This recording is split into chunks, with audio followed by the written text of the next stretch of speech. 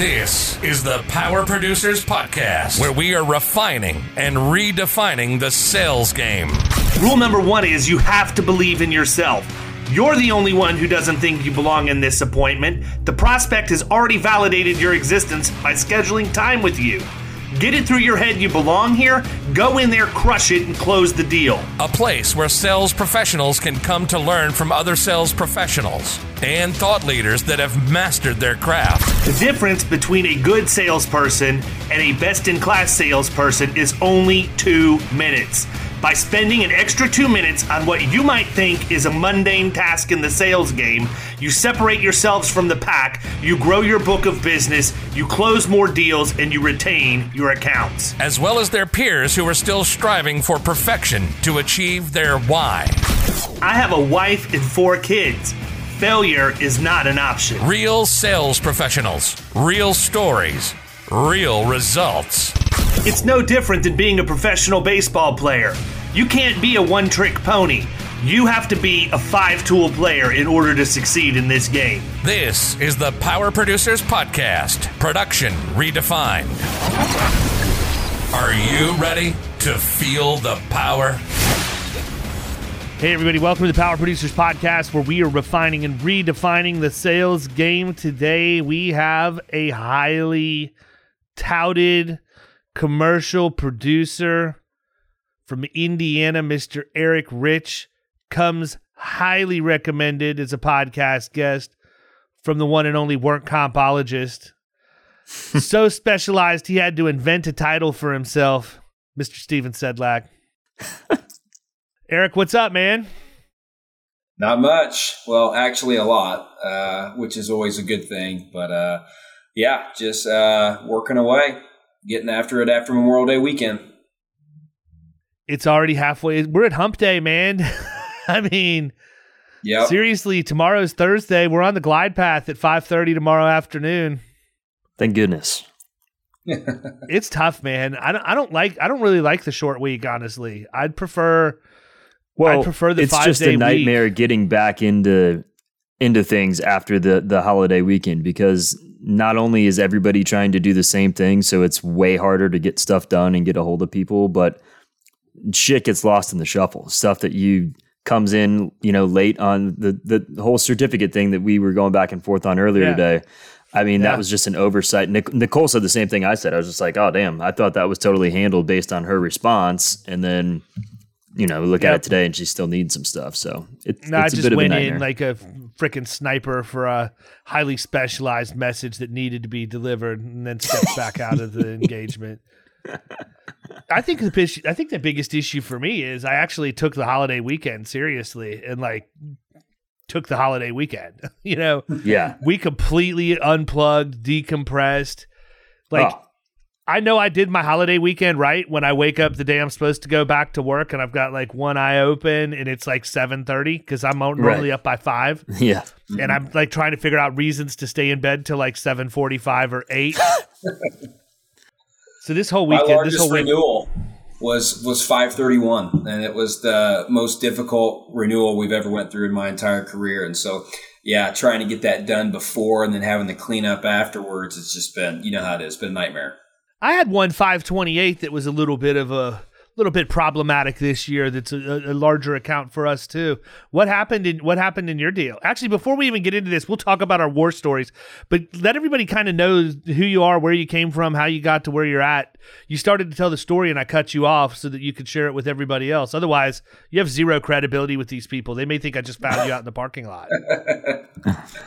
Yeah, absolutely. I was born and raised in Indiana.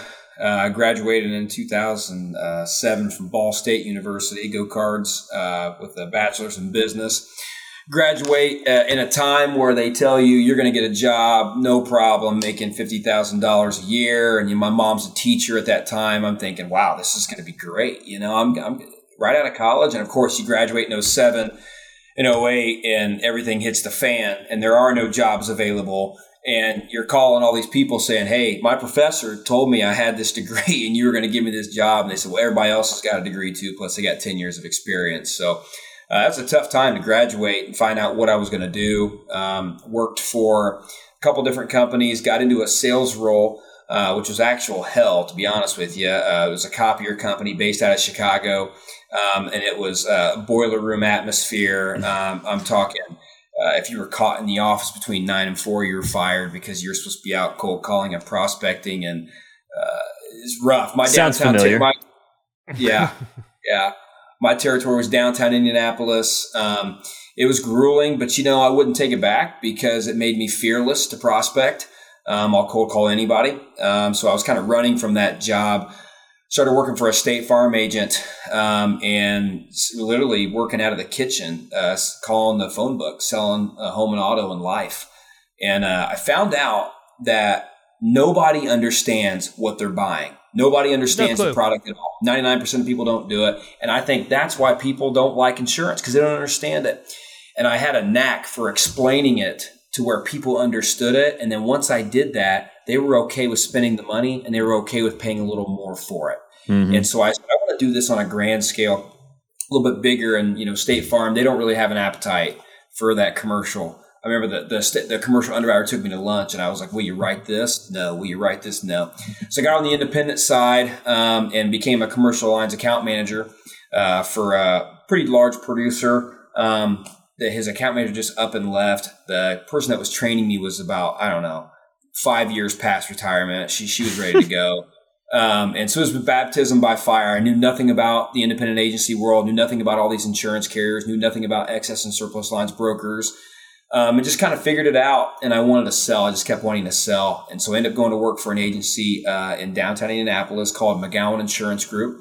Been around 90 years, family-owned agency. Started working for them, selling, and worked from there to 2012 to 2017.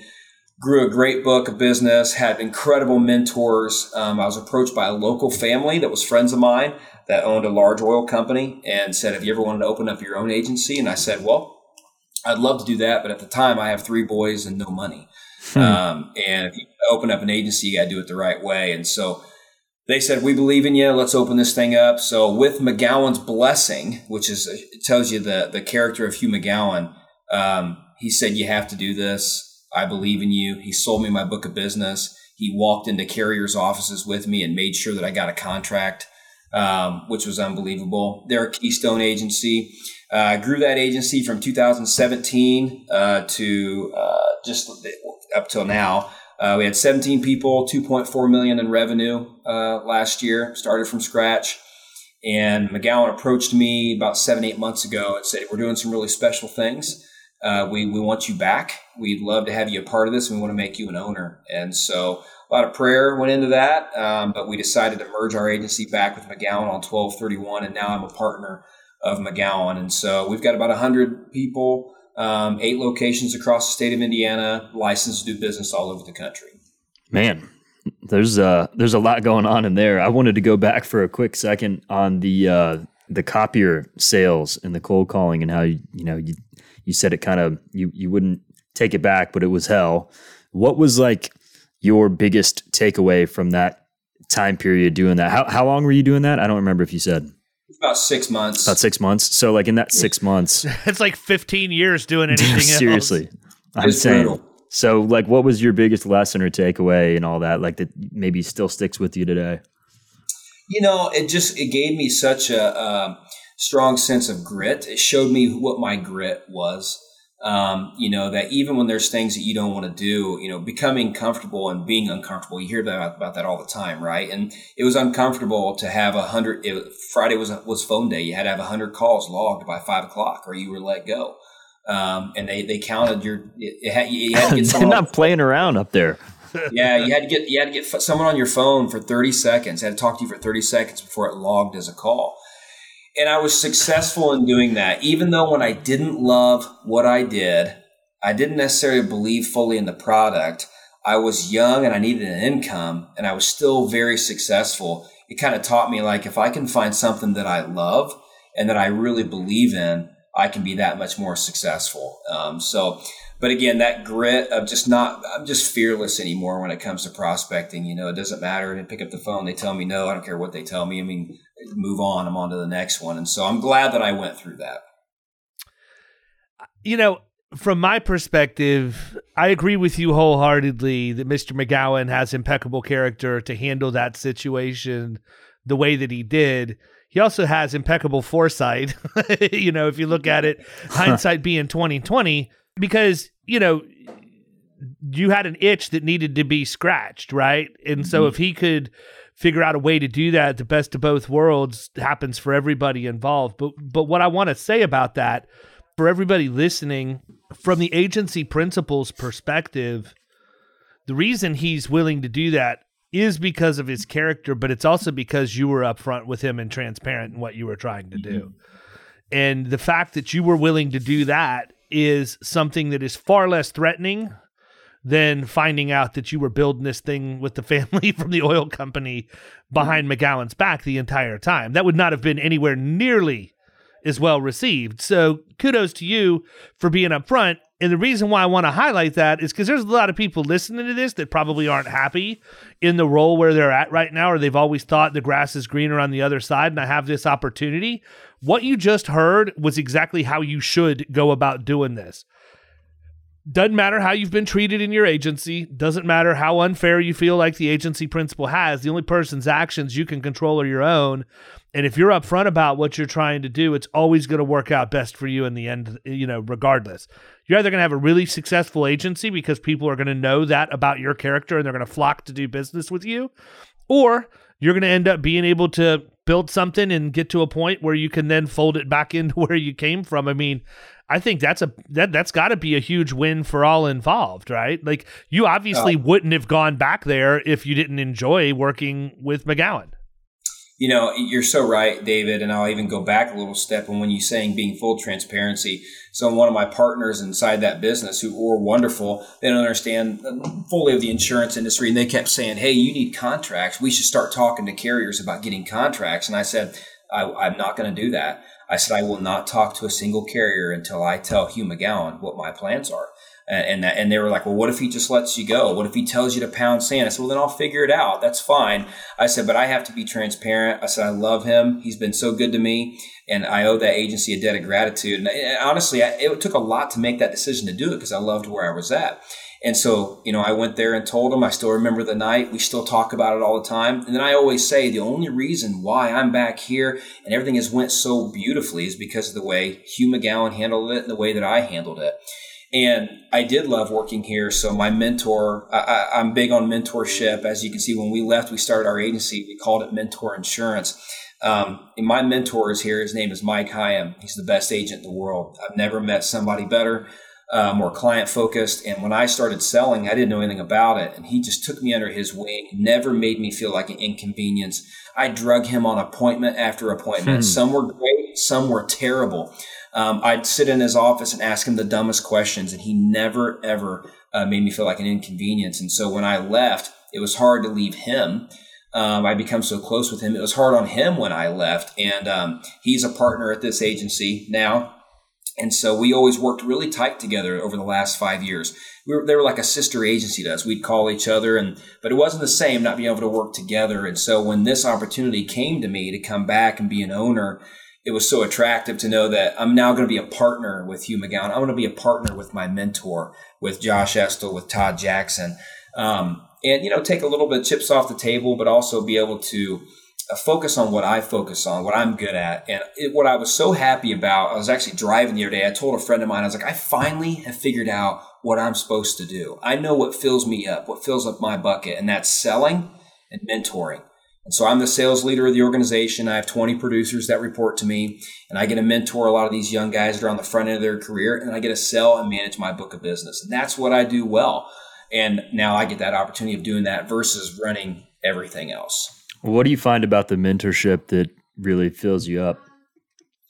I came from very, very, very humble beginnings. Never had a father growing up. My mother and my grandmother worked their tails off going to college while I was young and watched them work hard. And so, I never knew that I could even be in this position or have this type of success. I never knew this job was out there. I tell all my young producers, it's the greatest kept secret in the world. It's the greatest job in the world.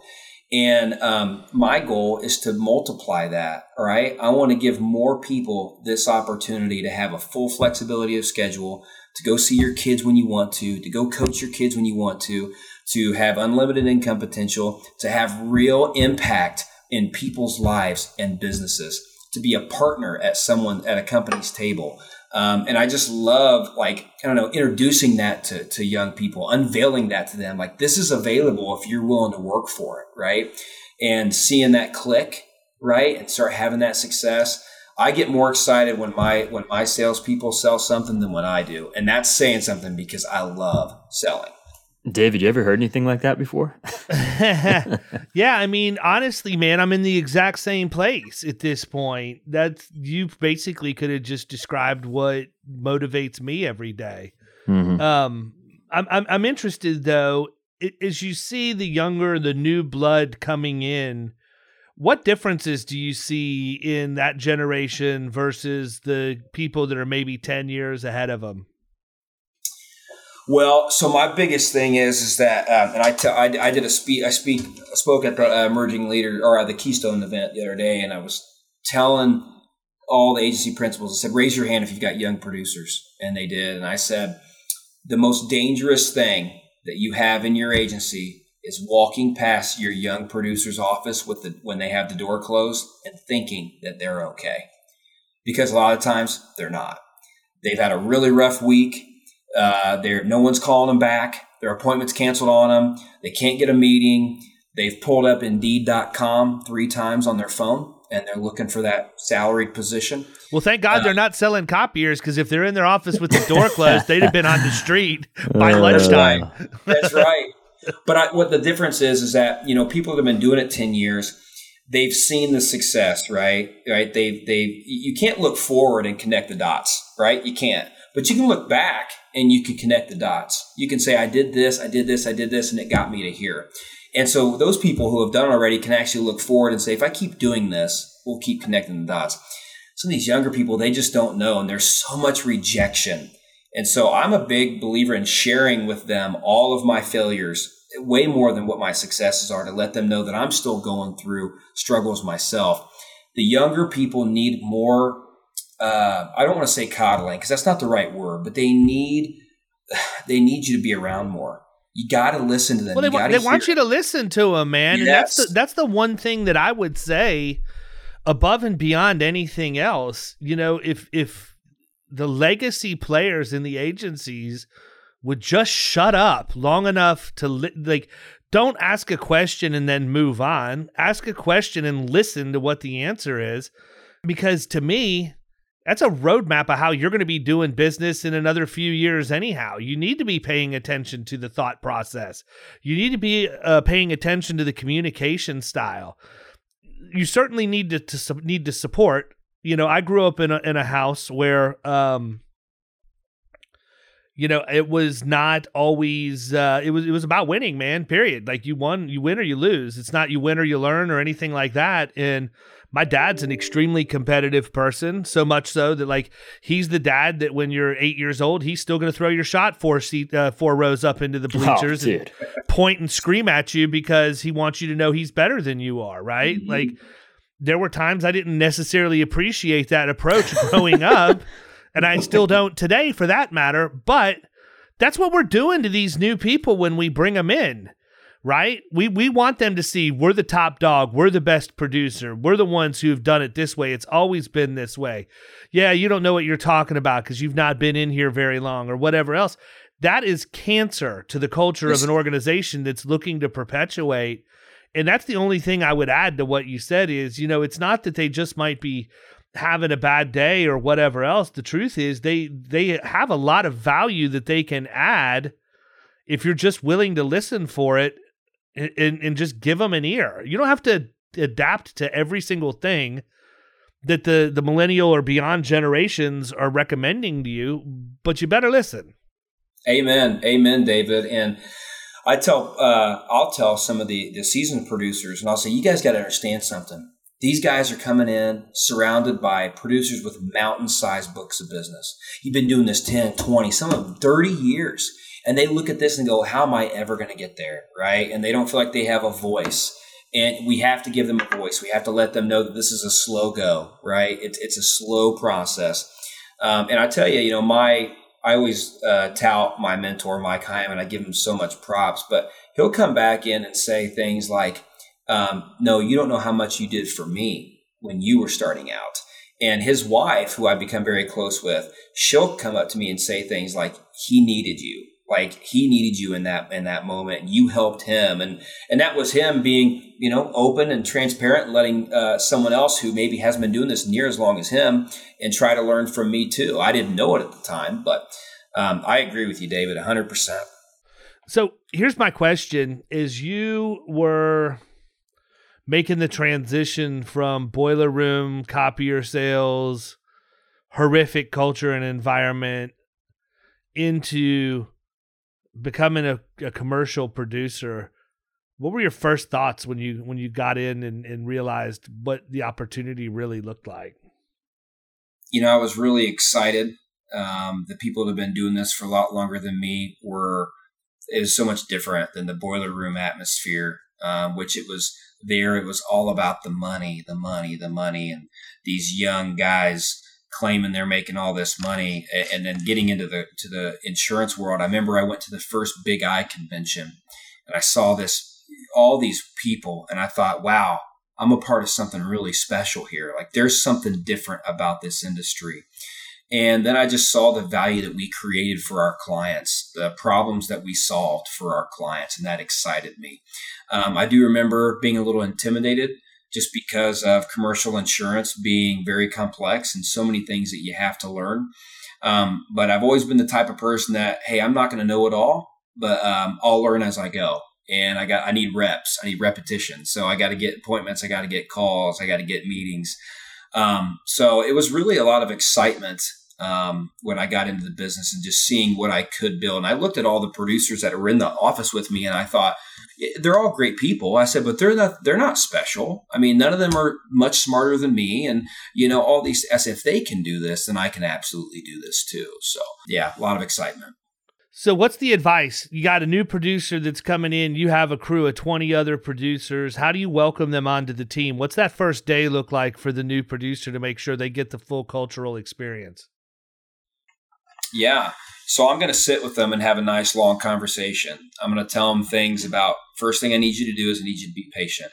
I need you to realize that this is a long, long road. Okay. And you're going to have days that you're going to rather flip burgers. And that's how it's just going to be. I said, but if you can stick with this, it's going to be the best thing you've ever done. I'm going to encourage them to ask questions. The people who don't succeed, that are young in this business, they're so afraid to go ask a dumb question to another producer or someone in their office because they don't want to look like they don't know what they're doing, that is a recipe for disaster, right? Ask so many questions constantly. I still ask questions, still call my mentor to this day. And to use all of the knowledge that is around you, tap into it, right? And I always tell them to immerse themselves into the industry. As many classes as you can take, as much as you can read, all of that. You're going to have to become a technician to stand out in this industry. So yeah, be patient, ask questions, immerse yourself in the industry. And, I love to have them, encourage them to meet with different producers. And I like to tell them, ask them the question, talk to me about when you first got started. What was it like? What were your failures like, right? So you can realize, hey, that producer that's been doing it for 20 years, he was sitting in the same position that you were in, right? Some people may say, well, it was easier to sell then. I don't know if it was easier. I think it might be easier to sell now than it was then because of technology. And you don't even have, I write business. I write one of my largest accounts is about an hour, 45 minutes northeast of you guys. So you can write business all over the country anymore. So yeah, it's interesting. I've never thought of whether it'd be easier to sell now or in the past. I mean, I don't know. You know what, man? I would honestly say I feel like it's probably the same. And the reason why I say that is I feel like if you're a good salesperson and you really embrace the grind and you love the game, you're going to maximize whatever tools are available to you at that moment in time, right? Yeah, exactly. So it's not like any of us we have our own approaches, we have our own value propositions or whatever else, but for all practical purposes, we all have access to the same tools of the trade. It's a matter of whether or not the agency is going to make the investment into having that as part of their value proposition or not. I guess I'm wondering what exactly would make them think that about now, just because there's so many more options out there. I look at it this way, right? So here's an example of something that I used way back when, and we still use it today. The Kohl's directory. The Kohl's directory used to look like Encyclopedia Britannica, right? It came out once a year. It was alphabetized. You pulled the volume out based on alphabet, or actually you could look up by zip code even, and you could find all the houses by zip code. There were several ways, but it was like dialing from a phone book. It was an old school phone book. When I sold satellite dishes, instead of me going door to door and having to worry about a 12 gauge getting pulled on me, I realized that if I hammered the phones, I might not have the same penetration rate in terms of if I go knock on 10 doors in West Virginia at the right time of the day, most of the time you're going to get 9 or 10 people to answer. Mm-hmm. With the phones, you didn't, but I could cover so much more volume by not having to go door to door at the end of a street, then get out, drive to the next street, and do all the things that I used to do. Right. That I used Kohl's directory at that point to just cold call, just built a script, did my same cable interest survey that I did when I went door to door, and that's how I would call on people. How we use Kohl's today is it's web-based. It's interactive with the do not call list from the government, so it automatically scrubs people who don't want you contacting them. It gives you demographic information about the homes in the area that you're looking for. So again, I can still pull by zip code, but now I can export to a filter or to an Excel spreadsheet, put filters on it, and I can take out houses that are less than $250,000 and greater than 600,000 in specific zip codes. I can create a direct mail campaign using that list with automatic tasks created inside of the CRM to follow up on each of those via phone. I mean, I can go for days on all of this. At the end of the day, it's the same exact tool in a different format. At its root, it was a list of homeowners, their addresses, and their contact information in a certain zip code. That's morphed from paper format, Encyclopedia Britannica format, to being online like it is today. And it's a whole different world. Does it make it easier? I don't think it does, because that was the best version of that at that time, right? Now, was it easier for me than not having it? It absolutely was. But I still had to go into the office. I still had to plan my day. I still had to make the calls. I still had to keep notes. I still had to follow up on the people I didn't get the day before. So it goes back to I say this almost every single time I talk about bringing people in to the industry. These are the things right here. Show up when you say you're going to show up. Do what you say you're going to do. Answer your emails and your voice messages in a timely fashion. And number 3, if you don't know the answer, don't make it up. Admit you don't know the answer. Go find it and then get back to them with the correct answer.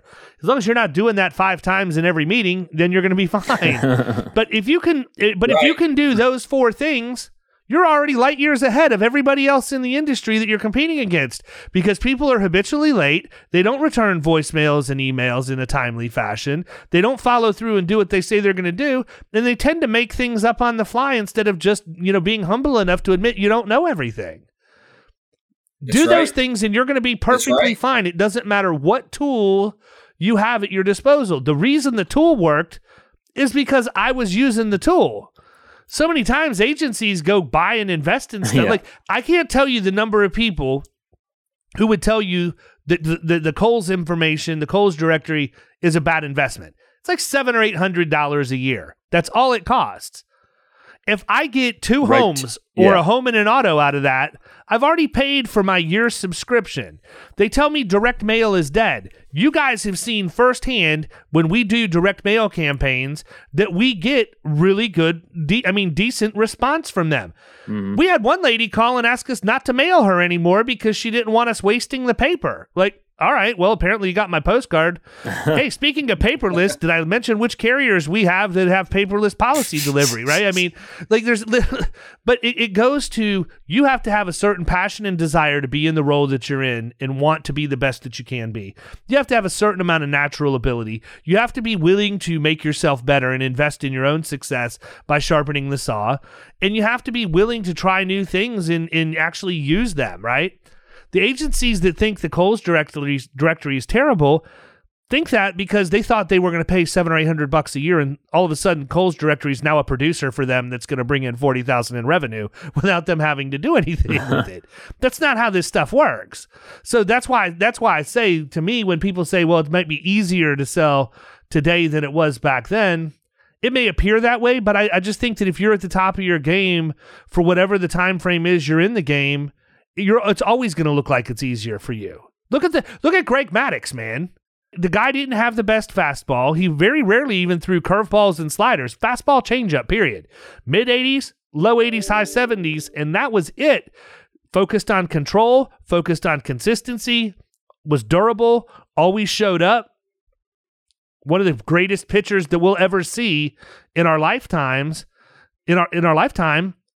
And it looked easy for him. It didn't look like he was even working when he did it. But to see the results of somebody that's that on top of their game, it's both refreshing and could be intimidating at the same time. So I think it's really good, Eric, that you have people that can talk to newer producers that aren't afraid to talk about what their story was like. You know, I was on the phone with a guy earlier today that wanted to talk about Killing Commercial, and I told him, I'm like, I've walked in your shoes. He goes, no, you don't understand. I just opened my agency. I don't have any employees. I don't have an office. I don't have carrier contracts. You don't understand that, dude. I'm like, son, did I stutter? Like, what part of I've walked in your shoes was I not clear on? I said, trust me, been there, done that. I get it. So I think that's a huge piece. You have to have people in the organization that are willing to share the story and make them accessible to newer producers. And that's tough, man. I mean, I'm sure your culture's on point where you're at, but I see a lot of agencies all over the country, and it's not that way. Well, everywhere. You know, you're right. One thing I'll add to this, which is funny, you were talking about the, show up, do what you say you're going to do. I always tell my agents too, a good agent is not afraid to share bad news with their client. And I say, Get it out in the open as soon as possible. Get it out. If you got something coming up on renewal and it's 90 days and it's going to be a problem, call the client, share it with them right now. Because too many agents, and you learn this from experience, right? Myself, you think you can fix it, and you try to fix it, and it eventually becomes a problem, and they didn't know about it, right? And so I think that's one of those great reminders as well. But when I first started here at McGowan, it was, and they'll tell you this, it was that type of culture where every agent that was here, been doing it forever. Mountain-sized books of business. And I was kind of in a silo just by myself. I sat in an office. I remember I looked out the window going this way, and I said, well, I don't have anything to do. I guess I better call somebody, and that's how I got started, just by baptism by fire. And so I had to go out and be active and asking each one of them and sitting in their offices and pulling the information out of them, which once I did that, they were more than happy to help. They enjoyed it, I think, too. But that's the problem is a lot of agencies, they don't encourage that right now. And we're trying to create that collaborative approach among the sales team. So I have a producer meeting once a month, which is more formal. Here's what's going on in the agency. Here's some things you need to look out for. And then I'm creating a separate one that's going to be off-site, that's going to be more relaxed. Have some cocktails. Let's talk about what's going on. Why do you suck? Right? When you say, I suck, I can't get an appointment for 3 weeks. I haven't got an appointment. Okay, let's talk about it. Why? And someone else goes, I haven't either. It's good to know that you're not alone, right? We're all in this together. Yeah, one of the things I've been talking about a lot lately is the fact I think agencies missed the boat on how they manage producers, and they manage them too reactively. And what I mean by that is it's always the end of the month. It's always the end of the quarter or the end of the year when they already haven't hit their goal. Mm-hmm. Well, it's a little late to be asking like why you haven't hit your goal after you've already missed it. When if you have the right behaviors defined for what you would expect of each of your producers, you can hold them accountable to those behaviors on a daily, weekly, monthly basis. Mm-hmm. And with relative certainty know that the production is going to follow that, right? Like you don't define behaviors that aren't going to lead to production in your agency. You want behaviors that are going to lead to it. Telephone calls, marketing, emails, handwritten notes, dropping in and do cold call drops, all of this stuff. These are all behaviors that lead to revenue. Mm-hmm. And they're all trackable, especially if you have a CRM, they're all trackable. So why in the world do we not take advantage of that? I think to me, that's one of the biggest things that I see across the country is agencies just don't understand that if they can define their sales process and the behaviors that go with it, and you hold your staff accountable to that, mm-hmm. you're gonna write way more revenue than you'll ever write if you just leave them to their own devices. I was in multiple states over the course of the last probably 30 days. And every time I got up and spoke, one of the questions I asked was, how many agencies in here have a defined sales process? Yeah. And very few raised their hand. I was in one state and Mick Hunt was up speaking and he asked how many agencies had a CRM. One guy in the entire room raised his hand and we found out that was AMS 360. So it wasn't even really a CRM. He just didn't realize what we were asking. One person in the entire room. And agencies are wondering why they struggle to get sales, why they struggle for follow-up, why we have a bad reputation. That's crazy. What are you drinking? It's called black. It's like black water. It's got a bunch of minerals, good pH balance, A lot of good alkalinity in there, some fulvic minerals. Did you get a coupon for a free bottle of that when you bought your Yeah, did you get a coupon for a free bottle of that when you bought your Birkenstocks? Birkenstocks? No, don't you dare put me on the Birkenstocks. I don't roll like that. No, this stuff's actually pretty good. I mean, it's literally just tastes like water, but they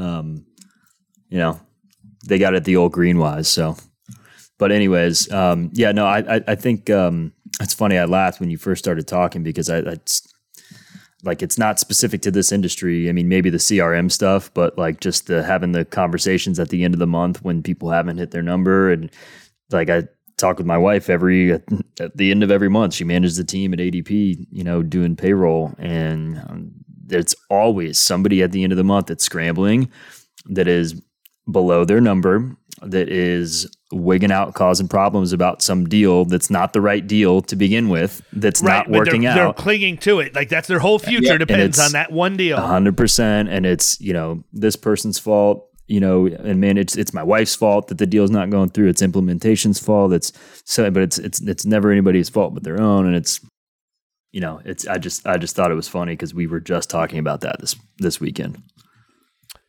Yeah. So like, I don't understand it. To me, it's an easy problem to solve. First, define your sales process. Second, teach it to your people. Yeah. Third, hold them accountable to it.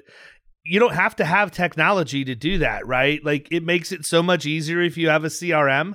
Mm-hmm. But if you want people to do 30 cold call marketing drops and visit businesses every week, have them go fill out a profile on each one of those businesses with notes of what the visit had.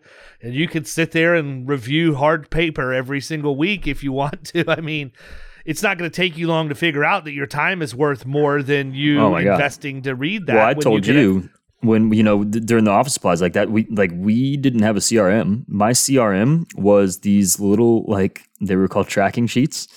And you could fit like 15 businesses and decision makers' names, and there's like a little spot for notes where you could write like maybe what kind of printer they had or what toner they used and so on and so forth. But it was like, I mean, I'm sitting in my car shuffling through these papers in my territory every morning trying to figure out who I need to go back to. And did it work? Sure.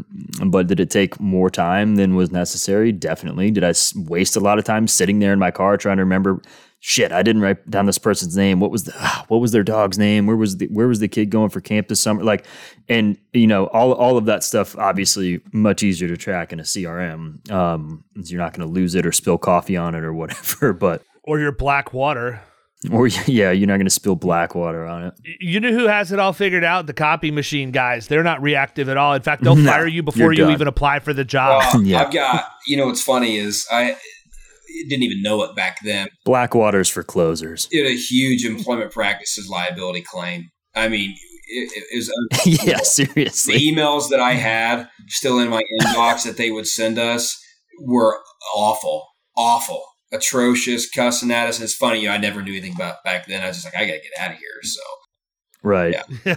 You just knew you didn't like getting cussed out. Yeah. Yeah. Yeah, not at all. So what would you say is the biggest mistake that you see newer producers making? I'm a big person on persistency. I always say that's the number one thing you have to be in this business. You got to be persistent. And I feel like they think they got to succeed right now. And if they don't get that appointment or it didn't go well, that they just feel like such a failure. And I'm like, you're planting seeds that you're going to harvest 5 to 6 years from now. It's like some of my biggest accounts took me 3, 4, 5, 6 years to win.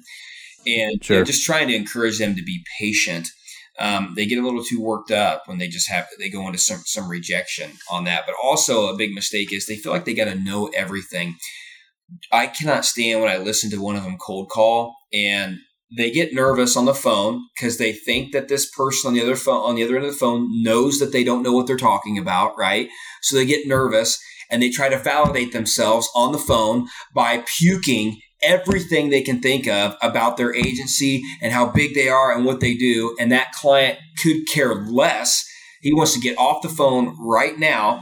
And they end up working themselves completely out of an appointment because they're vomiting on the phone because they're nervous. And I always tell them, look, you've been in the business for, 3 months. You know more about insurance than they're ever going to know. Okay. Right. They don't know how much you know. The goal of the phone call is to get an appointment.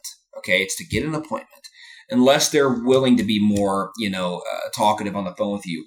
Get to the point, why you want to meet with them, what you think you can, what you're going to bring something of value for them and get the appointment and get off the phone. And sometimes you'll actually hear producers get the appointment and then they'll talk themselves out of the appointment because they stay on the phone. They keep talking. And it's like, exactly. They agree to the appointment, send the reminder, send the invite, get off the phone. That's it. And I feel like that's a big mistake that I see them make. 100%. It's kind of the same thing, man. And we talked about this a few weeks ago, but, a lot of times I would get people that were newer in and they were trying to sell these office supplies and they would drop the close and they would get the person to agree to buy some paper or whatever it was. And then instead of just taking the order and starting that process, like, okay, we closed them. Now we just need your business card, jump on the, online and we'll take care of this. Like they would just keep talking. And then the buyer would be like, I don't know that I have enough time for this right now. Why don't you, give me a call back another time or whatever. And it was like, talk yourself out of the sale. Just, you got to end it once you get the, once you get the buy-in and that's it. Yeah. No. And we were talking about persistency. So several of my accounts that I've got that are my closest relationships just took me, so long to get. And one in particular, I was talking about it earlier, Dave, when you're bringing up war stories. It's one of my favorite stories, and it's my closest relationship from a client standpoint. I always think a great thing to do, and I encourage people, is to find a friend that's in sales in a different industry. Especially when you're growing your book of business, because you can get on the phone, you guys can, share your frustrations and stuff like this, but you can also share leads. And I had a good friend in the life safety business, and we would call and talk all the time. And he called me one day and said, you got to check out this guy. He's, it's a bunch of apartments. He seems like a really, really nice person. You need to reach out to him. So I have a very unique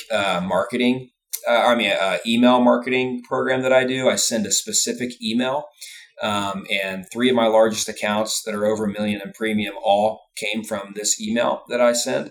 And it's a unique email that I send, and then I usually get a response back, and then I do a follow-up with calls. But I sent this guy an email. He got back to me and said, "Hey, Eric, you seem like a great guy, but I don't need your services." And I said, "Not a problem. You think we can stay in touch?" We went to lunch about 8 months later. He was like, "Wow, you're a great guy. I really like you." And I really liked him too. He says, "But I still don't need your services." And then he just emailed me one day and said, "Hey, I'm having some problems with my workers' compensation. Think you can help me?" Absolutely, I can. There you go. And we got in, won the account, and that was 8 years ago. And 2 years ago, he baptized me. And so that tells you like the weight of that relationship, of what that grew, throughout that process. And it was such a hard account to win, and it was a hard account to continue to keep. And it's the renewal I just went through right now, which was the most 531 difficult. Or whatever you were saying. 531. There you go. It's 3,300 apartment units across the state of Indiana, all frame, built in the 60s, 70s, and 80s, unsprinkled, with flames, 2 fires last year. And so talk about the most difficult thing in the industry to place right now. And, we got it done. And when I went there, I was able to be, confident to say I poured every ounce of energy I had into this. And, I love that guy. He's more than just a client to me. He's more than just a friend to me. He's a brother in Christ. He's been a huge, point in my life and my walk with Christ. And so it's just the persistency of, staying after it and not giving up. I've said this a million times. I thought I was cold calling for business, but, I was cold calling for salvation, which is so cool. And the fact that I never knew that just this persistency would lead to more than just business, but this relationship that I have in my life. And they've become one of my anchor accounts. And you know what that means when you have an anchor account, which is someone who always believes in you, will send you people, refers you business. And he's helped grow my book of business so much over the years too. And so that persistency is just something that I think a lot of people that come into the business, they just don't have it. They if they don't get the success in the first year or 2 years, they just want to give up. And this is a long road. It's awesome. Yeah, it's always interesting, man, when you go to the mat for your clients, and then it comes to a point sometimes just through circumstance that there's not much more you can do to help them. I mean, we were talking about the war stories, but I went through a similar situation with an account that I've put a ton of work into over the course of the last 4 or 5 years. And unfortunately, they had 2 shock losses happen last year. They were legitimate shock losses. And I'm usually relatively credible when I pick up the phone and talk to an underwriter and could get them to see my point of view. And this is this is a wild situation. This is a resort. The resort had 8 modulars that had been fused together into one big one.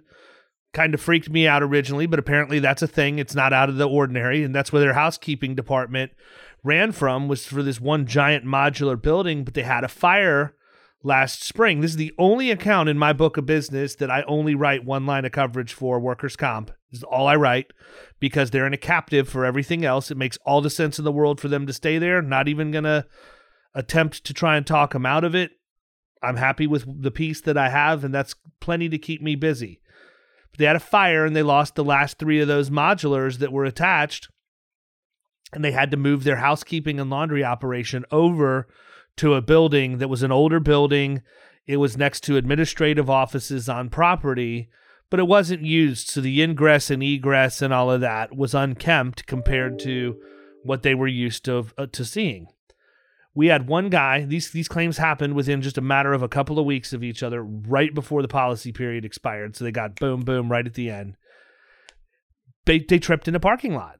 2 different people tripped in the parking lot. One of them tripped, landed on both knees, 3 knee surgeries later, and over $100,000 in paid claims.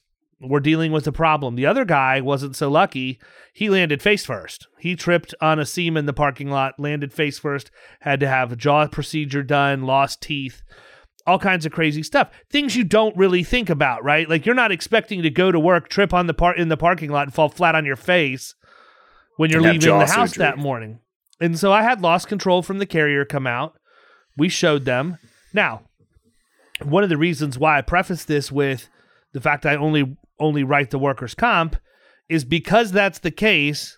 The client never thought to call and tell me, hey, we had a little bit of a fire over here that affected some of our property and all of that stuff, right? So I didn't know. Or I could have gone over and been part of this ahead of time because we are very proactive in terms of what we do from a risk management perspective. But I went over and the carriers here, I don't know how much you know about comp in Florida, Eric, but it's state administered pricing and we don't have debits and credits, but you can do consent to rate. So every single carrier was looking at, well, here's what we have the loss pick figured out as. Let's back into a profitability, a profitable number by just using consent to rate. So everything came in well above manual premium, like double manual premium.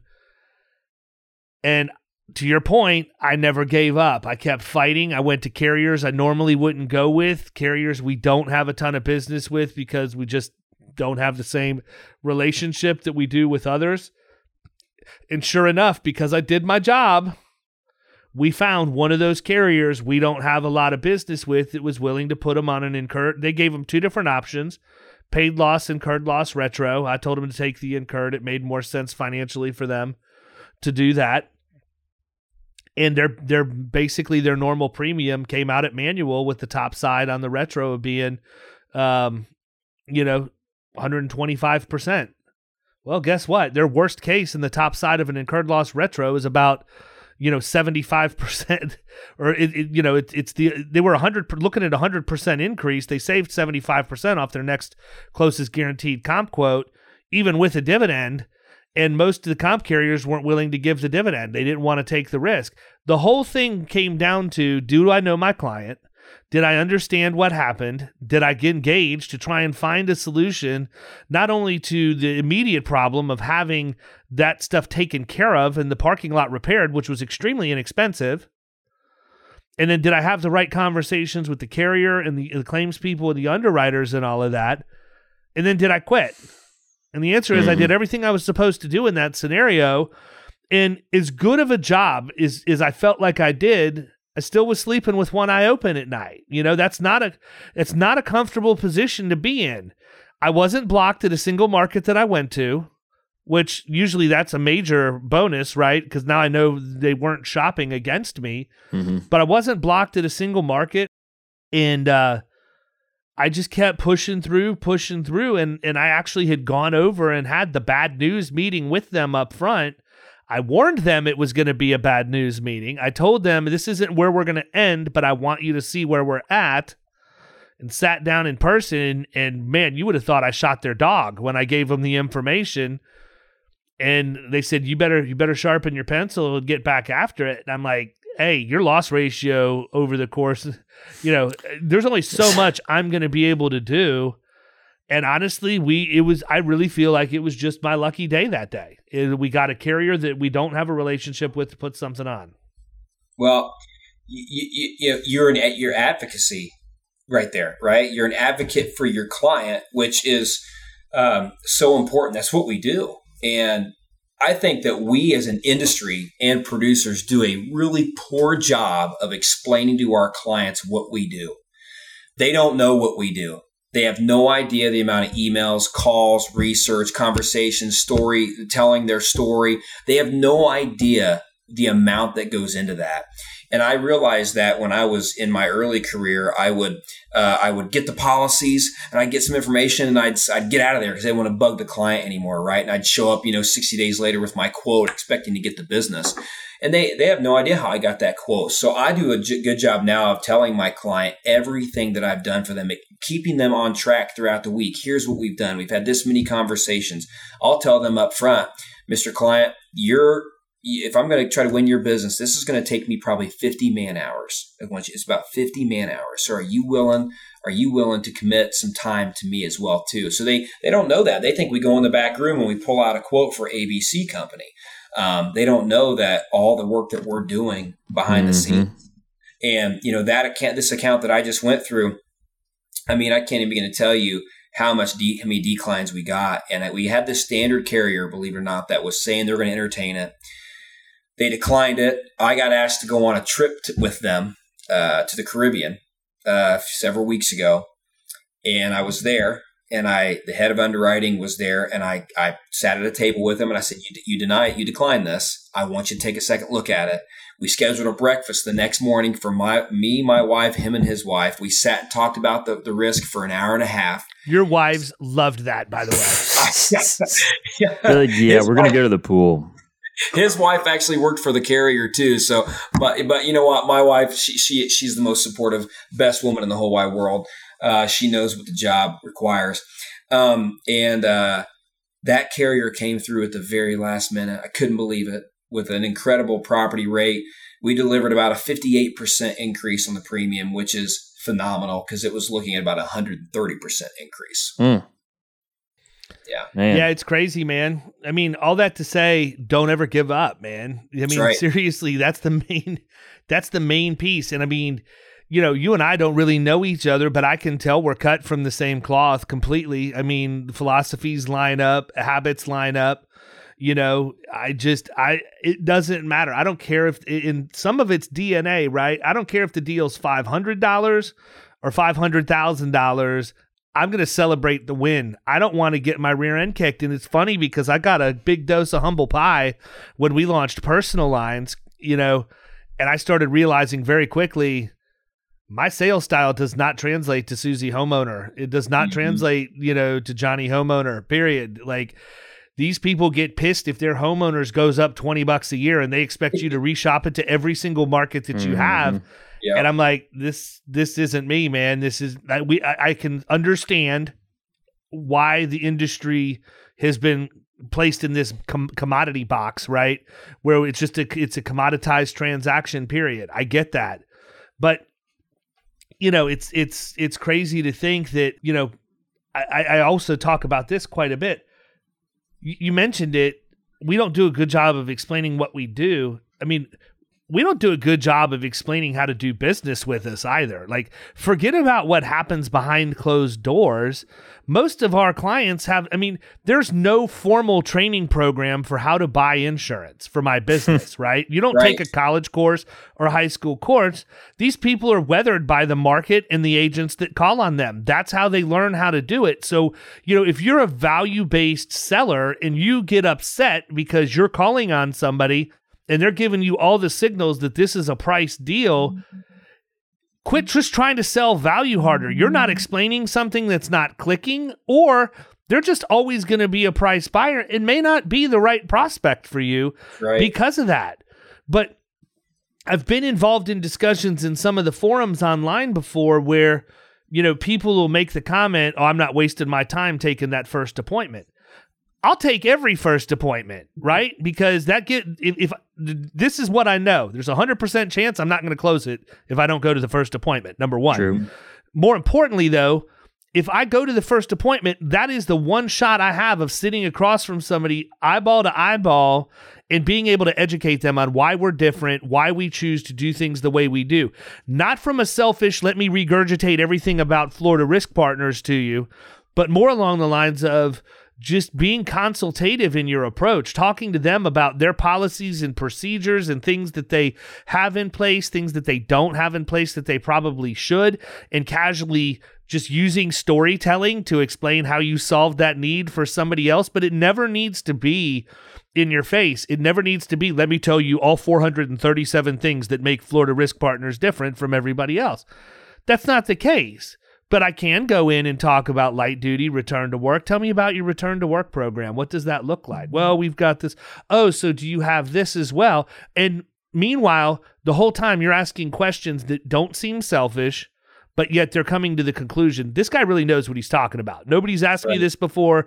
This is a little bit concerning to me that I don't have this or I've not heard of it. Let me ask a follow-up question. And if you do that, and you engage them in conversation, you're going to be so much better off. But it's our job to educate people in how we do business. That's why the whole 60 to 90 days before renewal is such a fiasco, but yet people take the calls. That's what we've trained and conditioned them to do. Think about this. How many agencies out there, producers, I'm talking to you, how many people out there have an actual onboarding process that's consistent across each client in each segment of your business.